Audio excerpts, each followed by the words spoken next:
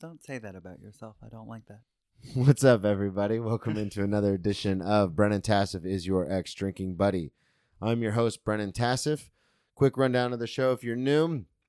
I used to drink a lot and rant and rave and talk shit with my friends.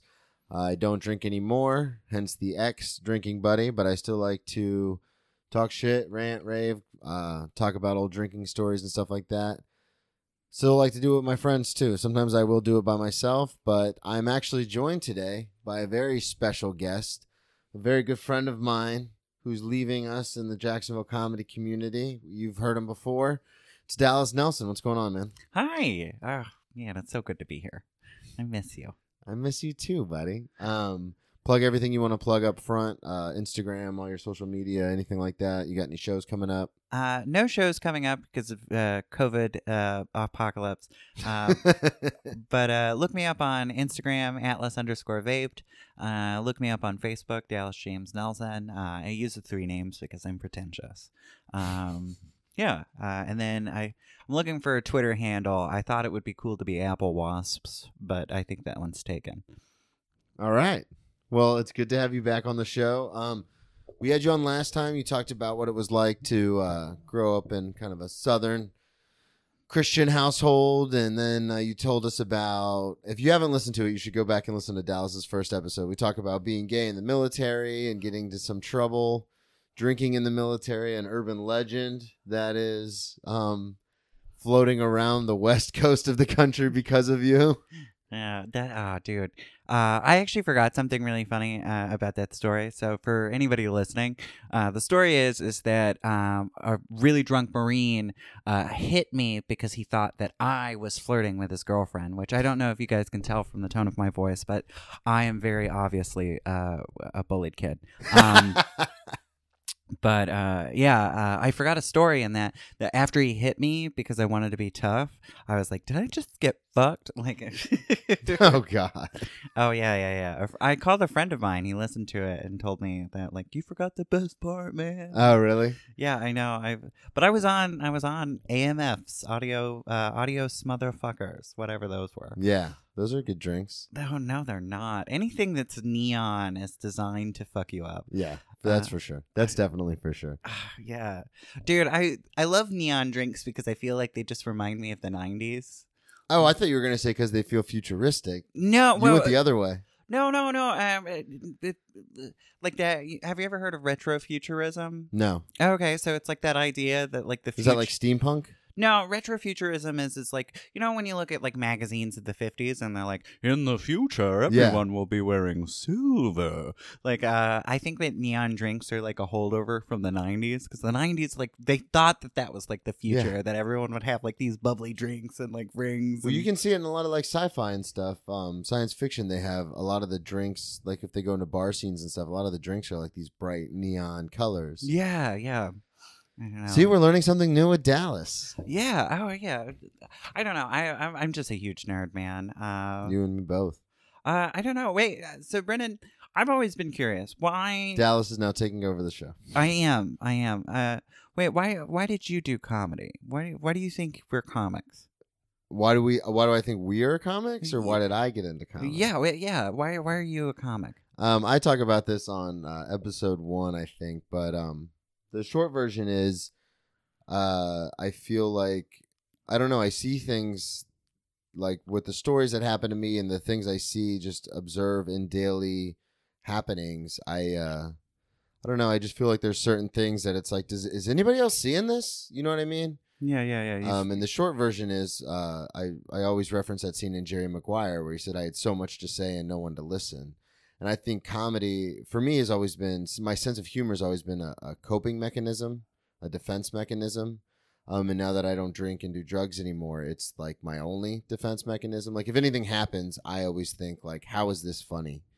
And I don't know, I just want to share that with other people. A big thing too is that, you know, after almost dying 3 separate times from alcohol poisoning and the DUIs and, you know, my masochism when I used to hurt myself, a big thing is I want to be able to show people like there's humor in all of that. Yeah. Like, Guys, this is a very light podcast. I love it. We're gonna be super light. No, but my biggest thing is that I want to show people, and the reason why I am so passionate about it, and why I always say there is no plan B, like it's comedy. Whether I'm scraping by on like $50 a show, like every once in a while, or something happens with comedy, it doesn't matter because this is the track. Because my biggest thing is that I know when I was a kid, and I still suffer from my anxiety and depression and stuff. But when I was a kid, and my cousin Tom showed me stand-up comedy, Comedy Central Presents, he used to record them when they would air on VHS, and then I started doing that. And I remember some of the comics, like Mitch Hedberg and Tom Rhodes, and even Stephen Lynch, and some of these guys from back then. I would watch them, and I was like, oh, some of the stuff they're making fun of is like the way I feel. Yeah. And we're laughing about it now. Well, the great thing about comedy is it's basically like Mecca for sad white guys. Yeah. It really is. Like there's just because if you think about comedy, it's just saying stupid things in a mic, and that's really what sad white guys. Like, oh man, like you have to be privileged enough to be like, I want to say something dumb, and people should be listening. Well, and it's like that scene in any wedding where like the uncle or like the second cousin is like, I want to say something, and it's like, you're not giving a toast, and they're like, no, I want to say something and people need to hear it. Yeah. And that's kind of, to your point, that's kind of what comedy is it's just a bunch of us being like, I have something to say, and they're like, no, nobody really wants it. It's like, I have something to say. But, oh man, burn that light again. Yeah, that's but that's truly why I'm so passionate about it. And it's funny because my co-host from my other podcast, my sports podcast, Cheers from the Press Box, check that out if you like listening about two idiots ramble about sports. But my co-host pointed something out because he's going back and re-listening to every episode of this show. And he was like, it's funny, in the first couple episodes, you talk about how you used to get drunk on stage and be an asshole, basically. And now when you have guests on, you're always like so against like open micers who get up drunk and have nothing to say and they're just kind of rambling. He's like, you used to do that. And I was like, well, yeah, I'm a huge hypocrite. Like, I don't know what you want from me. Yeah, dude, we're comics. We are awful human beings. Yeah, but it's one of those things too where, and I know I've talked to you about it on this show, and I've talked to a few people about it, but the reason why I get so passionate now is everything that happened in the last few years, I'm very much like, well, this is it. This is all I'm gonna do. Well, that's just everything, though. I think the thing that a lot of people don't realize is that, like, don't be ashamed of what you had to do to survive, kind of thing. Yeah. I think a lot of people don't realize, like, everybody just kind of wants the pain that they had in their life to be the good pain. They want it to be like, no, the thing that hurt me actually made me stronger. Yeah. Well, and it's a weird thing because I think, you see those memes all the time where it's like, oh, if you could go, you take this pill, you get $10 million. You take this pill, you go back to when you were 10. Or, people always pose that question of, well, if you could go back with all the knowledge you have now to, and start all over, would you? And for me, it is very much like, well, I mean, I would want to with everything that I know. But at the same time, like, I wouldn't be, like everybody fucking says, I wouldn't be where I am had none of that stuff happened. But it's weird because, like, I think back on, like, past relationships that I've destroyed and, my body that I destroyed and, like, certain situations I found myself in. And I'm like, yeah, it would have saved me a lot of trouble to not do that. But some of my best material comes out of that, like my scar story about cutting my own face open. Well, I don't know. I always think about, like, going in the past and living a different life, and I always to nip that in the bud because it's really bad for depression. I just imagine that in that timeline, I would still just kill myself.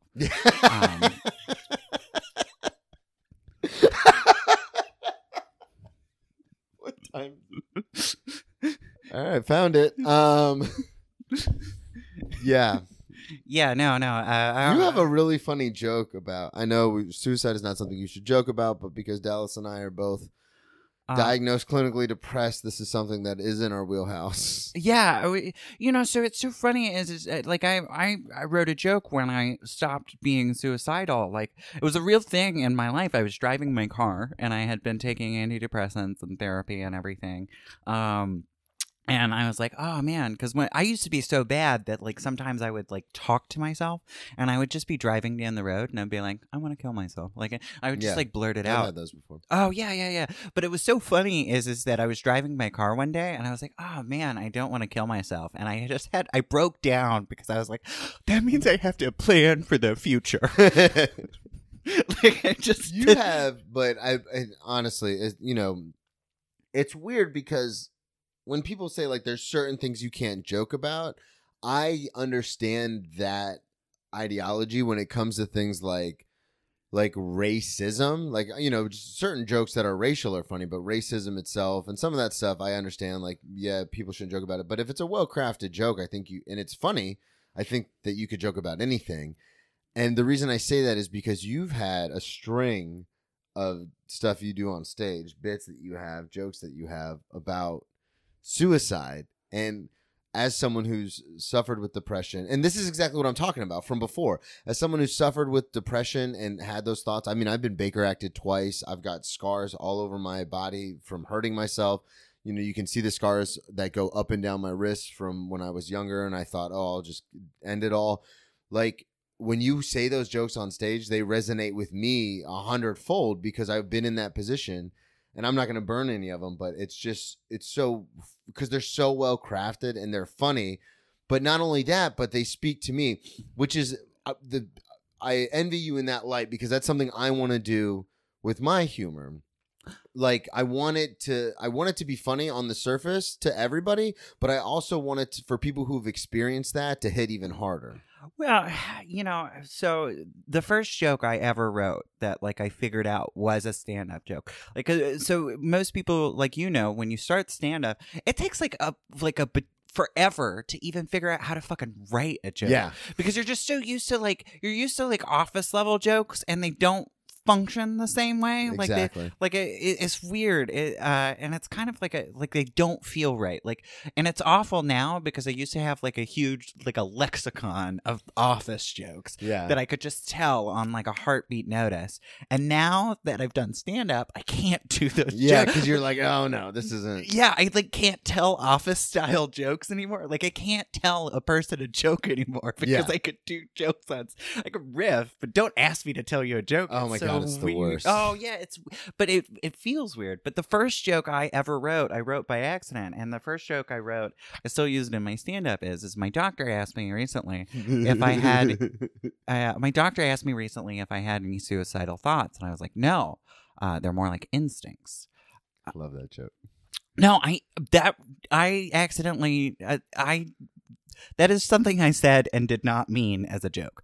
So the true story, and it was really funny, but when I was in my squadron, and I was just horrifically depressed, and there was this guy, just kind of a nebbish fellow. In the military, there was something called ropes in training. Ropes were like a program that you did, that you would put a rope on your uniform if you were like working with the NCOs or something like that. So there was a white rope if you worked with a chaplain, and having a white rope was kind of like it just meant that you were kind of a nebbish fellow. And so we were always, back then, I don't know how it is now, but we were always like, hey, suicide's so bad in the military. They would be like, look, if somebody seems suicidal, you press, just go. If they like say it, just like ask them, do they need to see a therapist? Yeah. So I was in the break room of my squadron, and I was just miserable. And the worst part about me is that I can't hide my feelings. Oh God, I hate that. You and me both. Oh God, I wish I could just lie about my feelings. I get so, not to sidetrack, but I get so mad at myself at work, because this is like, I get angry at like the drop of a hat, because anger is my biggest emotion that I have to struggle with. Anger and sadness. And so I'll get angry at the drop of a hat, and I always regret, but I will like start cussing at my coworkers. I start stomping around, and I'm like so frustrated. And then I'm like, I wish I could be like those people who get mad, but then just move on. They're just like, they just continue to work. I'm like, wait, what do you mean you were pissed? You didn't seem pissed. They go, yeah, because I don't stomp my feet and start cussing everybody out. And I'm like, oh, I'm not supposed to do that? Oh yeah.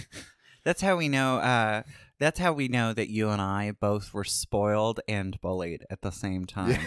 That is exactly what happens. You were bullied in school and spoiled at home. Yeah, Um, that is true. now, don't need a therapy degree. No, but A therapy degree. whatever. The thingy, but the thingamajig with the brain thing. But what happened in the break room? So you're in the break room. People yeah. can tell you're upset. Oh, and I was just kind of like talking about how life was meaningless and just, and then he goes, well, Nelson, are you suicidal? Are you having suicidal thoughts? Because he had that he did sound like Kermit. He was very sweet, but are you having suicidal thoughts? Barney Fife style. And I was just like, and I just looked at him and I was like, no, they're more like instincts. Because I just was like, because that's really how I felt. Like, I wasn't thinking about suicide. I was like, suicide's my fucking purpose. Yeah. Like, I was born to die. I'm just choosing when I do. And, yeah, and he just starts laughing. And then I said that by accident. Like, I just blurted out the instincts thing. And then he laughed and he goes, like, it's a good joke, Dallas. And I was like, yeah, joke. Totally kidding. Just kidding. Yeah, totally. And then I wrote it down, and that was literally the first stand-up joke that I wrote that I was like, that's... So this is years before you even started doing stand-up. Yeah, this is years before I even did stand-up. Because I had done talent shows once in a while, but I would just tell book jokes. I had never really, this was the first time I wrote a joke. Yeah. And it was a stand-up joke, and I was like, that's crazy. Because you can say it to people, but they'll be scared. The story of almost my entire set list. Yeah. When you say it off of stage to people, they're just like, huh? Yeah. That happens to me at work when people are like, oh, you do comedy? Tell us a joke. And I'm like, nope. And they're like, and if they keep pushing, then I'll always throw in the scar story or the joke I have about my uncle or something like that. And then they're always like, oh, and I go, yeah, see, out of context, not funny. Yeah, no, it's funny. The longer I've been doing stand-up comedy, the less happy I am for people to find out I do stand-up comedy. That's it. Yeah. Yep. I don't, when I first started, and you've heard me tell this story before because I tell it on stage sometimes, but when I first started, I had done 2 open mics. And then at that point, I'm a comic. I told everybody I was a comedian. Yeah, you got officially hired at stand-up comic. Yeah, I was officially hired on my Facebook page at stand-up comedy. At stand-up comedy. Oh, God. But go on. I did that, too, back then. Oh, my God. I just recently changed it a couple years ago. No, you were drinking, so you have an excuse. Yeah, that's true. I was drinking. I actually changed it when I got sober. I was like, what the fuck? And Barry Katz, who I think I've talked about before on this podcast, used to manage, he's one of these super elite managers of comedians and stuff like Dane Cook and stuff like that. And he used to say that, you have to be undeniable. And that was kind of his phrase, was that it doesn't matter if you have a business card or people know your Instagram or, how many YouTube, he goes, if you're undeniable, people will find you. People will find your stand-up if you know what I mean? And that made sense to me, and it still makes sense to me to this day. So fast forward now, I've been back into comedy for 3 years. So now I've been doing it in the last 11 years. I've been doing it for on and off for 11 years. But now that I've been really back into it for the last 3, it's weird because now if people ask me about shows or if they ask me if it comes up with tables, I will tell them oh, well, yeah, I do comedy. A lot of times it happens. We talked about this last week with Scott when people go, oh, you went to college and you have degrees. Why are you waiting tables? Then I'll pull out I'm pursuing my dream of stand-up comedy. And this is, the schedule is very fluid. So it works. That's why I work at warehouses right now, is it because it's just one, the thing about it is that you can do your work, and then once you're free of it, the main thing is that if you do a lot of degree level jobs, they're far more demanding on time outside of the workplace. Absolutely. My older sister's going through it right now. She's been going through it. She's an executive in marketing for a company, and it seems like she's always working, even when she's not at work. She won't take vacations. She works a lot of Saturdays, and I'm like, what? this seems miserable. Like, what are you doing? Yeah. Well, I don't know. I would much rather get paid $13 an hour and be able to do comedy than like $20 an hour and not be able to do comedy. I'm in the same boat. It's weird because I see some of my friends now. We're all over the place. I should have brought in a notepad. I see some of my friends now on Instagram and like on Facebook and social media. And a part of me is a small, tiny part of me is depressed because they're, buying houses and starting families. And, money's not really a thing for them. And I know social media is like the best version of everybody, but it's like, oh, we took this trip and I bought this for myself. And, oh, we just got a new upgrade on our sound system and TVs and all this. And a part of me is like, man, I wish I would have stayed in. And you know me, I have no filter. So like if I'm talking to a friend of mine from college, I'll be like, so wait, how much are you making now? Yeah. Like that's insane to me. Well, let's both be honest. If you're buying a house at 35, you're not meant to be a stand-up comic. Yeah. You're just we are like let's both be honest about this. Stand-up comics are all self-destructive individuals. Oh, very There's much so. no, because if you think, who wants to be a fucking clown?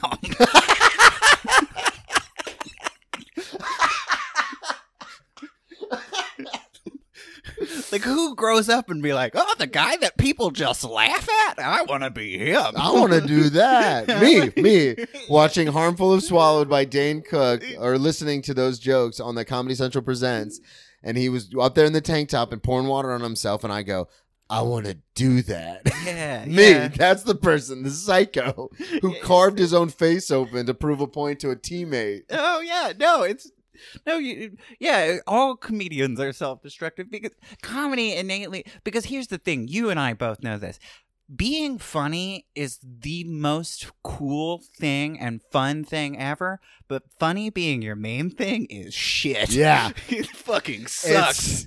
It's the worst. I remember, oh man, I just remember like thinking to myself, like seeing all this stuff on social media with my friends that are now like making good money. And I'm like, and there's, like I said, a tiny part of me that was like, damn, if I would have gotten a regular office job and stuck with it, I would be in one of those high level things right now. But it's just not for me. And I've talked about this a million times on this podcast with you, with Marcus, with Brian, even with Scott, who has a regular office job. I've talked about this with everybody. And it's just one of those things where that's not me. Like when people say, so you want to be extensively poor into your 40s pretty much and do these, have like a makeshift studio in your house to record podcasts and go on stage and sometimes bomb, but sometimes crush.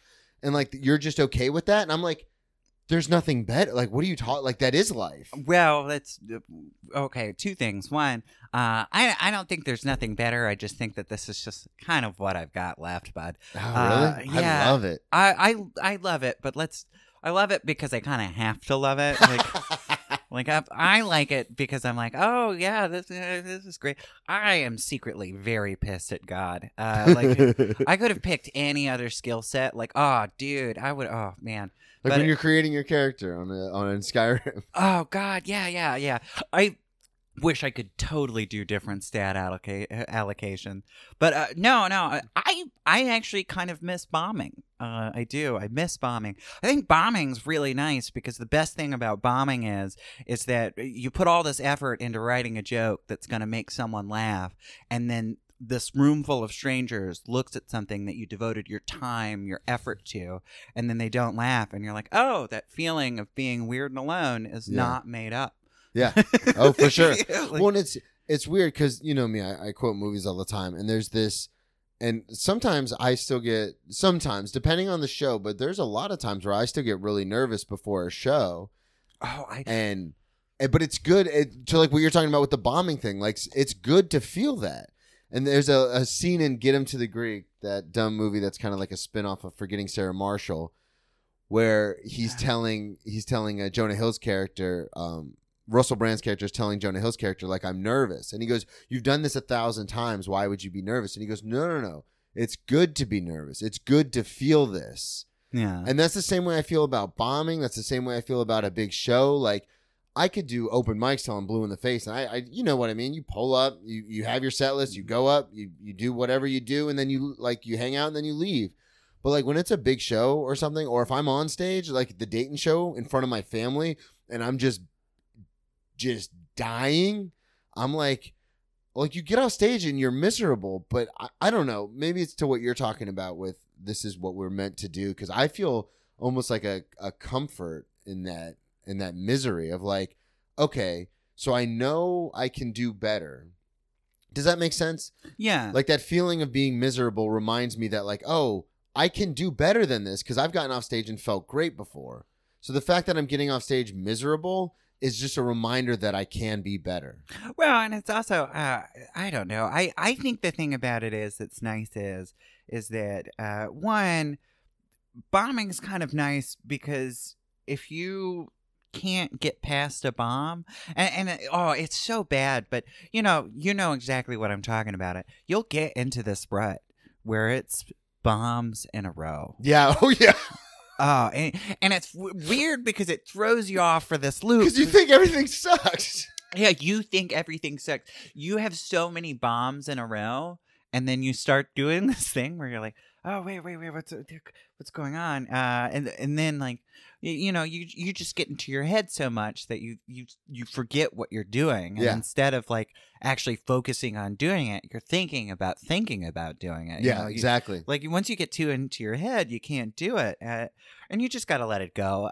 But it is nice. It is nice to be miserable and be like, yeah, it's just not made up, bud. Like I like bombing because I'm just like, oh shit, yeah. Like the fact that I can have this moment where I am just eating a dick of just pure loneliness, and I'm coming back. I'm supposed to be doing this. Yeah, well, and that's my point. Yeah, that's awful. A great point because I've talked about that before. I think I talked about it with Emily on the show. Was that like the difference between not the only difference, but a big difference between people who like want to try stand up and people who continue to pursue stand up are the people when you're put in those shitty situations in a room that whatever happens, but you end up bombing. But then someone asks you a month later, hey, do you want to do this room again? And you're like, fuck yeah, rock and roll. Let's do it. Let's do this. I'm going to go into this room that I ate a dick in. Because I've met comics or I've met people who do comedy who have been like, who have said like, oh no, I don't do that room and I don't do this room because those don't really play to my strengths. Like these are the kind of jokes I do, so I stay away from those kind of rooms.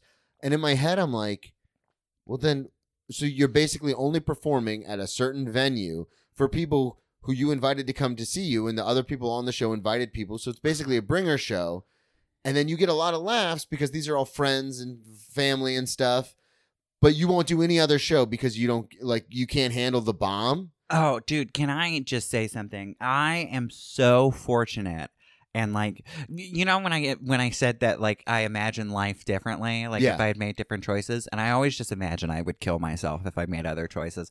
But I was so depressed when I first started comedy in the military. I did like 4 or 5 shows at these open mics, and people always thought it was funny, but I never wanted anybody to come. Yeah. I never did a bringer show. So for anybody that wants to do stand-up, my biggest tip would be is don't invite your friends until like 6 months or a year in. Yeah. Because you know what happens, and I see it like a ton of times. You see it all the time. Oh, yeah. You see it all the time, is that you get somebody that's actually pretty talented, that's got like something going for them. Because most people are funny. And they go on. I hate that you say that.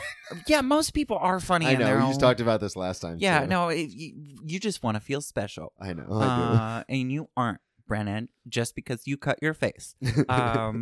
No, most people can say something funny if they try, but these people do these bringer shows, and like, hey, like you said, Deborah here likes to put fish in the microwave. Oh my god! Yeah, they crush, destroy. Yeah, just destroy, because you're talking to friends, obviously, which is party riffing, which everybody does. Yeah, great. Everybody does it after a couple of drinks. Dude, there's always and everybody has one moment where they've done party riffing. Oh, dude, party riffing's the greatest. Oh man, that's what I miss about drinking, is being that right level of drunk where you're just holding and telling like a funny story and 5 people are laughing their and ass. you're holding court for everybody. Yeah, but anyway, just never do a bringer show until like you've been a year in, because the thing is is one, those people already think you're funny, so you're not really proving anything. And then two, you have this idea of what laughter feels like. Yeah, you get a disproportionate idea of what going on stage is. Yeah, because nobody's going to give a shit about you when you're talking to strangers. They're Yeah. not. Yeah. Especially in a bar. Yeah. When they're all trying to like drink and hang out with their friends, and then you do ambush comedy. Yeah. They're not going to care about you. So I just within like I'm trying to think in Jacksonville in like 2 years, I probably saw like 7 different guys that did a bringer show. And then they like just trailed off because they did the bringer show. And then after they did the bringer show, they were like, wait a minute, comedy is just eating a dick most of the time. Yeah. I mean, if you think about it, comedy's just really like, you know, the guys that get paid to be boxers that weren't good at fighting, they just were good at getting hit. Yeah. They're Jobbers. Jobbers. You know, comedians are just jobbers for life. Yeah. Like, No, that's true. But that's the thing too that and now I preface every show with that. The joke that I now open with, I even say, or the second joke that I do at a lot of shows, I even say, listen, I'm going to tell stories. A lot of my comedy is stories. And not all of you are going to get it. And that's okay. I don't expect all of you to get it because I talk about some pretty intense things, but I don't need all of you. Yeah, that I sounds like just you're need a bad few at of you. comedy.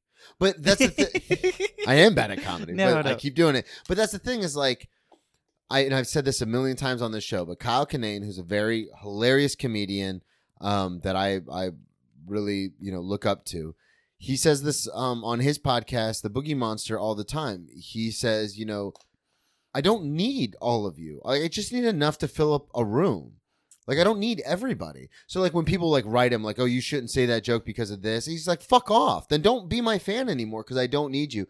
And when I heard him say that, I kind of took it to heart because I've gotten off stage before and people go, oh, that's pretty intense or that's pretty, like, on the line or something like that. And I'm like, I used to let it get to me and be like, maybe I should tone all this down. And then I've gotten off stage before and people are like, dude, that was fucking awesome. And I'm like, yeah, I want those people. Yeah. The people who tell me it's too intense, especially to the point that you're making. We're doing it in front of strangers. Yeah. So I want to get to the point, obviously, through the podcast and just through stand-up of doing it in front of people who kind of understand who I am because then they get it. Yeah. The hardest part right now with, other than the COVID, the hardest part with comedy is a lot of the shows that we do are in front of strangers. So if they don't know you or if they don't understand like your inner workings, like you've done some of those suicide jokes and I've been in the room where people are like, you can't joke about that kind of stuff. And it's like, yes, you can, because that was a funny joke. But like, well, and I don't know. I think that's also like there's a weird climate right now with joking. I don't know, because I like writing jokes about suicide because the fact is that to me is that, I just did comedy because of the fact that I was just so depressed in the first place. So it is like, because innately, suicide's kind of funny to me. Like, it just is. Like, I mean, think about it for a moment. As people, we're supposed to fuck, eat shit, and then die, but you want to do the dying first? Like, what? Like, no, that's funny. it's backwards. It's backwards. Why do you want to die? The Christmas presents are gonna be opened eventually. Like, you don't have to go into the closet. Death will come. Like, don't spoil it, Jesus. And then once you die, you're gonna have to pretend like you're excited. Like, that's God's gift to you. He ends the suffering. Super light episode this week. People, because they're, you joke about anything because the whole point why we're comics is because obviously nobody learns the skill to be funny unless it's a coping method. Yeah, it's a coping method and mechanism. It's a thing that you do. Like I started becoming funny because I was bullied. Like, me too. Yeah, like when you're bullied, like, oh dude, oh man, they're trying hard to end bullying and they're just gonna kill comedy. Yeah. No, I'm joking. That's a Chris Buck joke. Look up Chris Buck. He's a much better comic than I am. At Stouffer Buck. At Stouffer Buck. Yeah, we're gonna God, fucking. He got a quote tweeted by Kevin Hart. Well, oh yeah. Let's not talk about other people. That's sad. Yeah. Just actually edit that whole out. Oh, I'm not. You know I don't edit on this. Oh, Unless you God. call me at 2 a.m. to say, "Hey, don't forget to take that name out." I didn't call you. I sent you a text. Okay, that's You're true. welcome. But I wanted to touch on something real quick that you said, and then we have to get into your move because I do have to go to work eventually, so we can't run that long today. But you said something that was very interesting to me about bombing in a row and how you can get into your own head and stuff. And I wanted to just make the point, I guess, that I've done that on stage with my set. So not bombing like I bombed this show, I bombed that show, like I've done that before. But in my set, like if the first couple of jokes bomb, I do that same thing that you're talking about, but condensed, like in that set where I'll get in my own head and I'm like, wait a second, I've worked on these. I think these are funny. They've gotten laughs before. Why isn't this working? Then all of a sudden I'm thinking about doing the thing, and then it just makes the set worse. So I don't know. I just thought that was what you were talking about earlier. I just thought that was interesting. Well, just kind of add to that. Like what a lot of people don't know about timing and how timing really works is that this sounds like gay bullshit to say, but as a comedian, what you're really doing is that you're working with people's laughter. You're working with a crowd's laughter because you listen for how they laugh and how they react, and then that's what develops your timing. By changing your jokes and how you deliver those jokes, you are adjusting it to the laugh. That's how you get a crowd going. Yeah. Is by you get them into the tempo of laughing, because once you get somebody to laugh, then they start laughing at other things because laughter kind of builds. So really it's that's what timing is. Timing isn't just delivering jokes in a way. Timing is also being able to manage a crowd's laughter and how they feel. So when you get nervous, what ends up happening and what causes a bomb is that sometimes your jokes just aren't going to land, right? Yeah. But happens.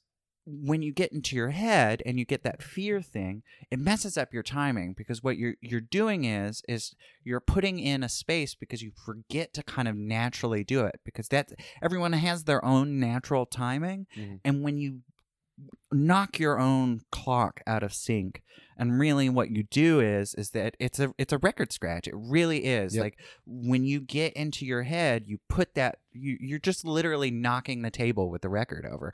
You're like Yeah. that's what it is. Because it's very thin, that tempo, that timing to get a crowd to really roar, to like really get them with you. It's tempo, it's timing. You figure out The cadence in which you're delivering everything. the cadence. It's not just the content of what you're saying, it's how you're saying it, it's when you're saying it. Because I've had shows go awesome, and I've gotten the light, and I've been like, I feel like I've only been up here for like 5 minutes. Yeah, exactly. And just riffing with the crowd and rolling one joke right into the next joke. Because I tell stories, so I can like literally roll one story into the next, and you're like, man, this is good. And then you see the light and you're like, damn, man, I feel like I just got up here. We're cooking, baby. Oh, yeah. And then when you're bombing. Oh, my God. It's like, where the fuck is the light? Oh, dude. I grew up on that farm, and bull riding is 8 seconds. And they always say, like, the longest 8 seconds in your life. It's like, dude, 5 minutes bombing is just, And look how nice it is. We live in Florida where we can bomb in 5 minutes. Yeah. If we lived in fucking anywhere else, like California where I'm moving to, you don't get to bomb for 5 minutes. They just kick you off. Yep, light you right up. They light you right up. Speaking of California, that was a fantastic segue. I appreciate that. Oh, you're welcome. You are moving. We talked about this on the last episode, and that came up quick because I remember being like, you said you're going to move towards the end of November, and I was like, all right, we got plenty of time. Like, we're going to record another episode. And then I texted you the other day, and I was like, oh shit, like when exactly are you moving? And you were like, this week. And I was like, uh-oh. Yeah. Well, so the reason I'm doing it is that, when I left the military, I was kind of lost. I was dealing with PTSD and all that. Remember, guys, the really light episode. I was dealing with a lot of heavy stuff. I'm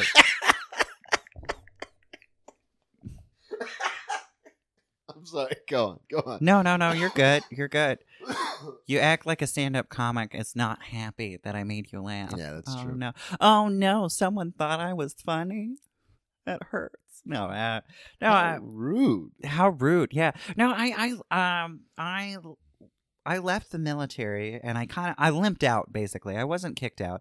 My contract came to an end, but they wouldn't even let me re-enlist because I had all these issues going on. Mm-hmm. And then so I got back to the South, and I over living here, I kind of realized, oh wait, I joined the military to leave this place.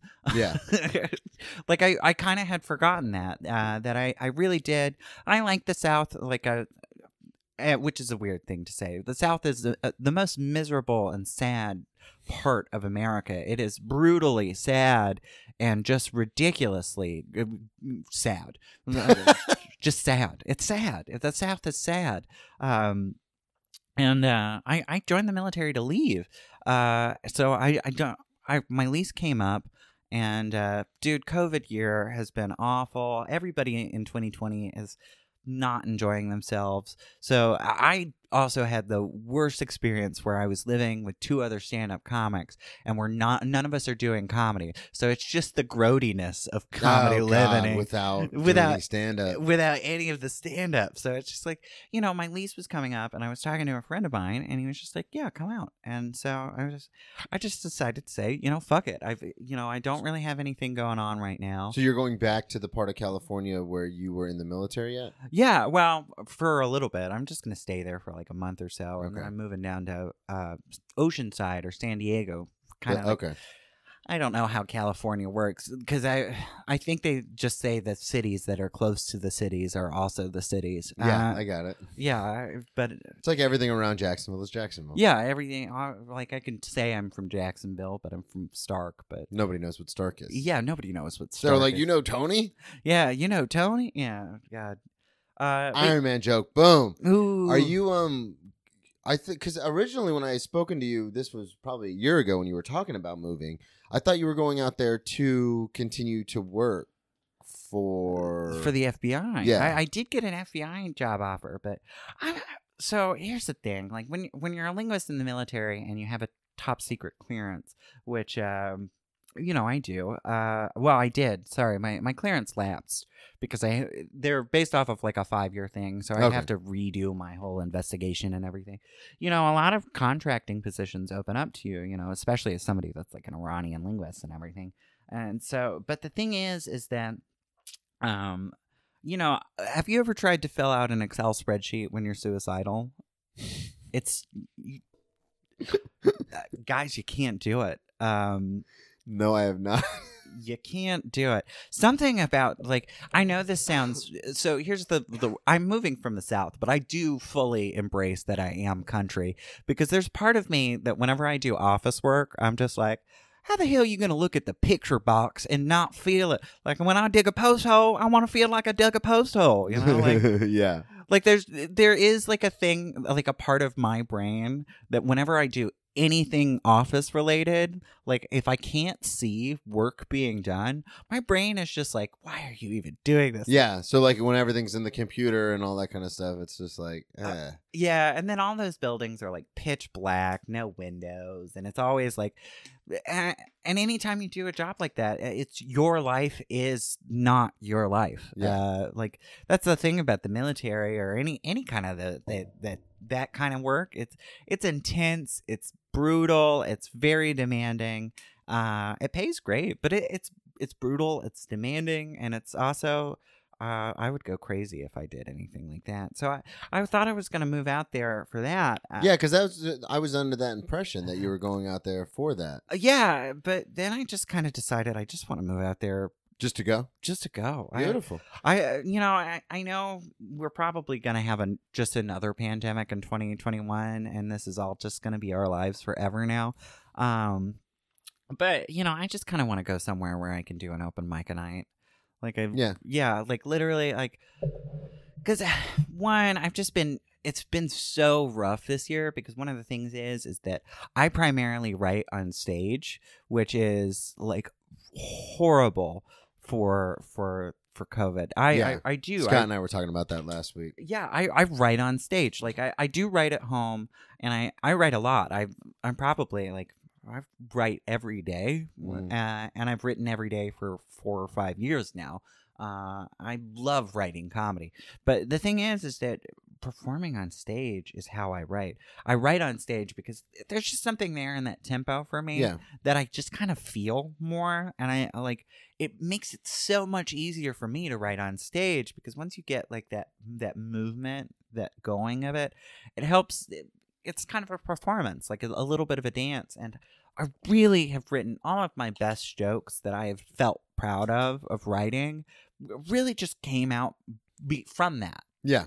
And writing on stage, and I miss writing on stage so fucking much. Well, the problem that I've run into is I'm very long-winded when I write at home, but I try to because I will write out every part of the story, and because it's a story that happened to me, a lot of times I'm like, oh, that's super funny. Oh, that's hilarious. Like, pause for laughter. Ha ha ha. That's gonna be so good, dude. And then I get on stage and it eats a dick, and I'm like, oh, this is too long. This is too long-winded. This is too too many details that don't matter. And then all of a sudden I'm like, and then I'll do it like 2 or 3 more times, but I'll keep cutting shit out. And then, like you said, I rewrite it on stage, and then it's funny, and then I can work with it. Yeah. But if I just got on stage after writing, like in the COVID situation, it would be like a TED Talk for 40 minutes. Which, both of us are long-winded, yeah. naturally. It's because we're pompous. We are both very pompous. Okay, so for anyone who doesn't know this, the thing about Brennan that's really funny is the reason Brennan is long-winded, and this is my diagnosis as a friend, is that... As someone with a therapy degree. As someone with a therapy degree, from the therapy place.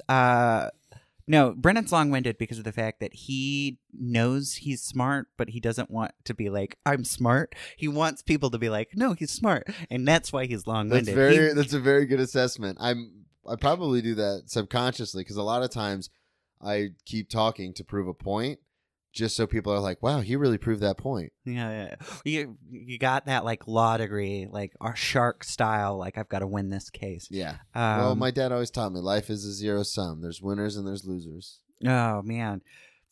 That is sad. What?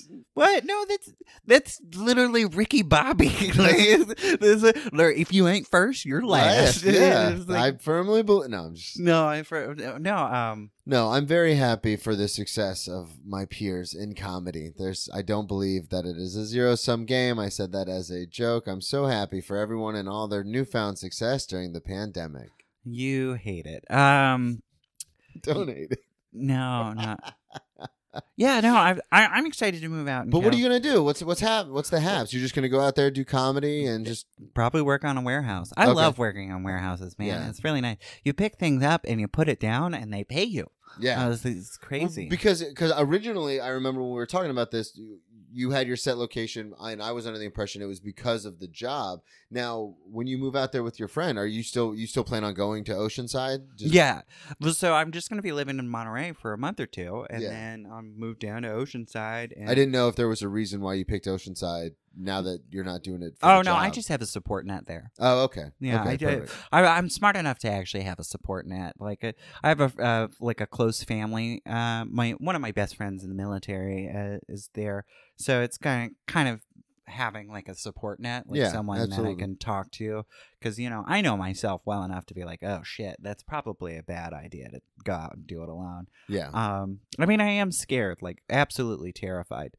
Super duper frightened because it's a change, and honestly, it'd just be much easier to just stay here. Yeah, for sure. But I mean, anything worth doing is going to be hard. If it was easy, it would just be the way. Yeah, but this is the way. What's that line from Road Trip? It's called a shortcut. If it was easy, it would just be the way. The way. Oh, really? Yeah. Man, I just love that you have a photographic memory for bad movies. That's not a bad movie. Road Trip. Well, what have you listed in this conversation? You're like Road Trip. Like, Brennan, you have like the best memory for They're relevant quotes. They're relevant.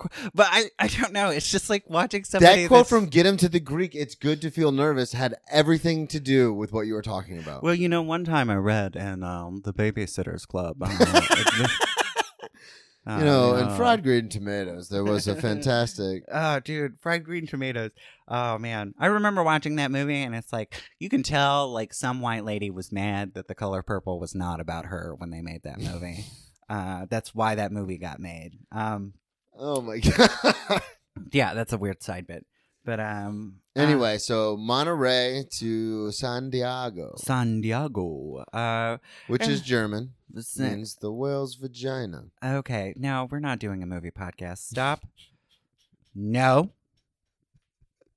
That's from Anchorman. All right. Anyway, no, we've got some time left. I want to talk about you when you came on. You said, "What do you want to talk about? Drinking stories or anything like that?" But I just wanted to see how Dallas was doing today, right now. How Dallas is doing. I'm doing fine. I need to get some work done on my car, so that's kind of like the worst. Are you driving out there? Yeah, I'm driving out there. I'm probably gonna do like a 3-day thing. Yeah. Because the cool thing about like military is I got kind of friends everywhere, so it's kind of nice in that. Are you going north or south across the country, like through the Midwest or through Texas in the South? I think I'm gonna go south through Texas. I've got to set up some shows. Yeah, I probably should. I need to print out some posters and stuff. Maybe, yeah, I'll do that. I'll print out some posters and stuff.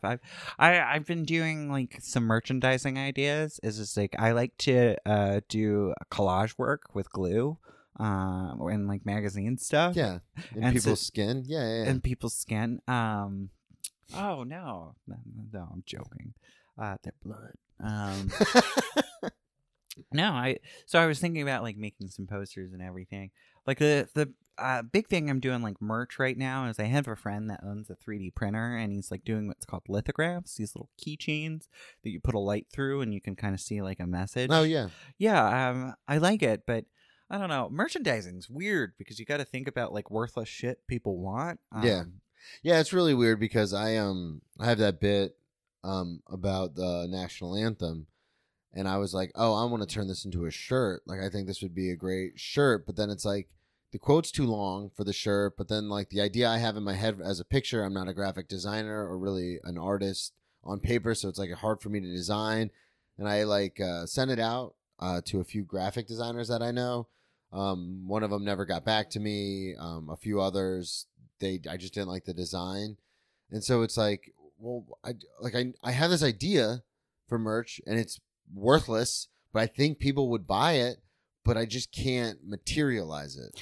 Yeah, well, so it's so funny is that like once you have a gauge for what merch is, there's like a weird thing where it sucks, but I know what bad merch looks like, but I don't know how to make good merch yet. Yeah. Like that's the worst part about it. Because you got to like figure out how to do it. And like one, like unless your jokes are like really quippy, there would be like a great thing. Like I wish I could make my jokes more like perfect for merchandising. Yeah. But I can't do like it's just like I'm good at blowjobs because I hate my dad. Like I love I mean I could probably that would be a good shirt. But the funniest part about that joke is the sentence after that. Yeah, it was a like I don't know. Yeah, but father issues do make you good at blowjobs. Is the joke is because if you think about it, all a blowjob is it's getting a male figure to look down at you and smile, and that's obviously something you would do. Great. Yeah, you're doing great. Like, and I yell, and because obviously nobody would get good at blowjobs if like their father loved them. Like, it's just. No, that's not a skill you develop. That's not. It's not a skill you develop. Like, oh no. I'm trying to get better. And the other thing too is like I don't like whenever I get on stage and people like Rena Calm, who's a touring comedian, she had great merch. She had like a little suitcase, and then in that suitcase awesome. she had the little like sign with the light. She had a book that I guess you can just go to Amazon Publishing and like design a book, and then they'll literally print it on demand for people who order it. Yeah. So like she had a book that she had done and everything, and I was like, and she had like a mugs and all sorts of like just little things like knickknacks, but it's like, oh, that's fucking super smart, like to have it all in that one place. And then not only that, but it's not shirts. It's not like, oh, here's a shirt with a joke on it. Like it was a lot more than that. Yeah. And that's, I think, what's interesting for people was they're like, oh, I'm not going to get a T-shirt that I'll probably wear twice. Like, I'm going to get a book and I'll put this on the coffee table and then everyone can see it. Yeah, I was thinking about something I've been toying around with the book is that the Comprehensive Guide to Understanding Joke Writing and Structure by Dallas James Nelson. And I wanted to do this book where I took like really dumb level jokes and just spent like hours Breaking them down. Yeah, like I did sentence. I have a couple of pages of it already where I like. I think the first one is just like pull my finger. And then I like really broke it down with sentence diagramming where it was like, understood you, pull, action, fingers, direct object, adjacent descriptor. And I was like, this joke is funny. Like I wanted to do like a full, like paragraphical, like just super, and I want it to be just awful jokes. Like I wanted to do one where I did like, what's the difference between a gay man and a freezer? A freezer doesn't fart when you pull the meat out. That's a great joke, by the way, guys. No, it's just awful. Like, and I want to do like full, like I break that. Not just only breaking down the joke, but the syntax and everything like that. Yeah, like just full, like actual scientific analysis. Well, not scientific, obviously, literary analysis. I'm a fucking idiot. But no, I wanted to do, the Comprehensive Guide to Understanding Joke Writing and Structure, because I really want somebody, like I had a dream that one day somebody that's autistic is going to unironically buy that book. And that's my dream. They're like, oh no, I get it now. This makes total sense. Because, never explain a joke, but I think that sometimes explaining jokes is really funny to me. Yeah. Because the true story, when I was in the military, one of the funniest things that I remember that was just absolutely fucking hilarious was when I was in Al Udeid, which is in Qatar or whatever, and I was air crew, so I was friends with the Brits, the RAF, and we got invited over to their pub, which when you're at Al Udeid, you had 3 alcoholic drink tokens, but at the British pub they don't have 3 tokens, they have unlimited. So if you were friends with the Brits, you could get drunk. Okay. Yeah. So I went to the British pub to hang out with like the Brits. And this guy, this really sweet looking guy, just tells me the awkwardest joke I've ever heard in my life. And he goes, "Oh, you're very funny. I am a bit of a comedian myself. The chaps, they have this thing where, when the ceremony, right? The youngest person before the ceremony begins, we have ceremonies, the youngest chap is supposed to tell a joke, and I am quite a singer. It is why is Popeye, Popeye the sailor. Why is Popeye so happy all the time? Why is Popeye so happy? Why? Because he dips his wick in olive oil. You see, olive oil. And he sits there for a moment after he says this, and then he looks at me, and in just this really delightful upper received I don't know anything about English accents, but he's just, well, so olive oil is Popeye's wife or girlfriend, really. I'm not quite certain, because Pluto. Olive oil is a woman, and olive oil also, it's a food thing. He has sex with her. So he just went on trying to explain it. And it was so funny, because the fact was, it's like, I'm just sitting, because I didn't laugh because it took me a moment, because I was like, oh, and it was cute, but he was just you know, like just watch it. Yeah, just watching a British guy awkwardly talk about sex for like 3 minutes because he was just like, sex. He has sex. like he just. It's his wife. It could be his girlfriend. I don't, because Bluto. Yeah. Wouldn't it be great? Like, hey, why is Popeye so happy? Because he fucks. Boom. Yeah, because he fucks. Like, that's great. All joke writing breakdown. That's going to be in my book. It's like that should be in your book. Popeye's happy because he fucks. Yeah. You should really break down. I did a show a couple weeks ago, and it was an open mic, and there was a guy that was on it, and he was trying to be like edgelordy, but he was just basically doing a bunch of jokes about like jokes that you would read out of that book, that Friars Club book right there that you just pulled off my bookshelf. A Friars Club joke book, but go on. But it was just interesting because he was trying to be like edgelord, and I'm looking around at the other comics and some of the people in the audience, and I'm like, you guys know he didn't write these, right? Like these are from like a joke book. You know what I mean? Like a lot of like dead baby kind of jokes and stuff like that. Oh, and I'm like, man. But I'm like, and like sex jokes and shit, but not like, when I say sex jokes, I mean like over the top kind of stuff. Yeah, yeah. Like, when we talk about our penis, it's art. Yeah, exactly. It's well crafted art. Yeah, but it's well crafted art. He was just doing like almost like these like knock jokes, really. And I was just like looking around, and people are laughing, and I'm like, wait, you've all heard these before. Like, what are you talking about? Yeah. Well, so though that comedy, it's funny. My sister is a hot girl, so obviously she's bad at comedy. No, I'm kidding. But for any girls that are really pretty, that I noticed that there's this thing where they have the problem, and this is how you know I'm a sad white guy because I hate women. No, but I've noticed that a lot of girls have problems writing jokes from that because guys are told to laugh at them. Yeah. So it's kind of like telling a manager to write a joke. Oh, no, never mind. I'm not. Take this back. It sounds sexist. I didn't want to talk about this. No, I meant, yeah, whatever. But my sister was telling me something really funny where she goes, as a comic, you're supposed to speak truth to power. And I was like, what the fuck are you saying? As a comic, you're supposed to do things that are funny. Yeah. Like it's just, so you could go up on stage and read some Friars Club jokes. All right. Oh, God. What's the difference between an Israelite and an Israeli? I don't know what. About 30 calories. What? Oh. That's actually really cute. I love that. God. You can borrow that if you want. No, that means I would have it. Yeah. I'm leaving. You could take it for your new book.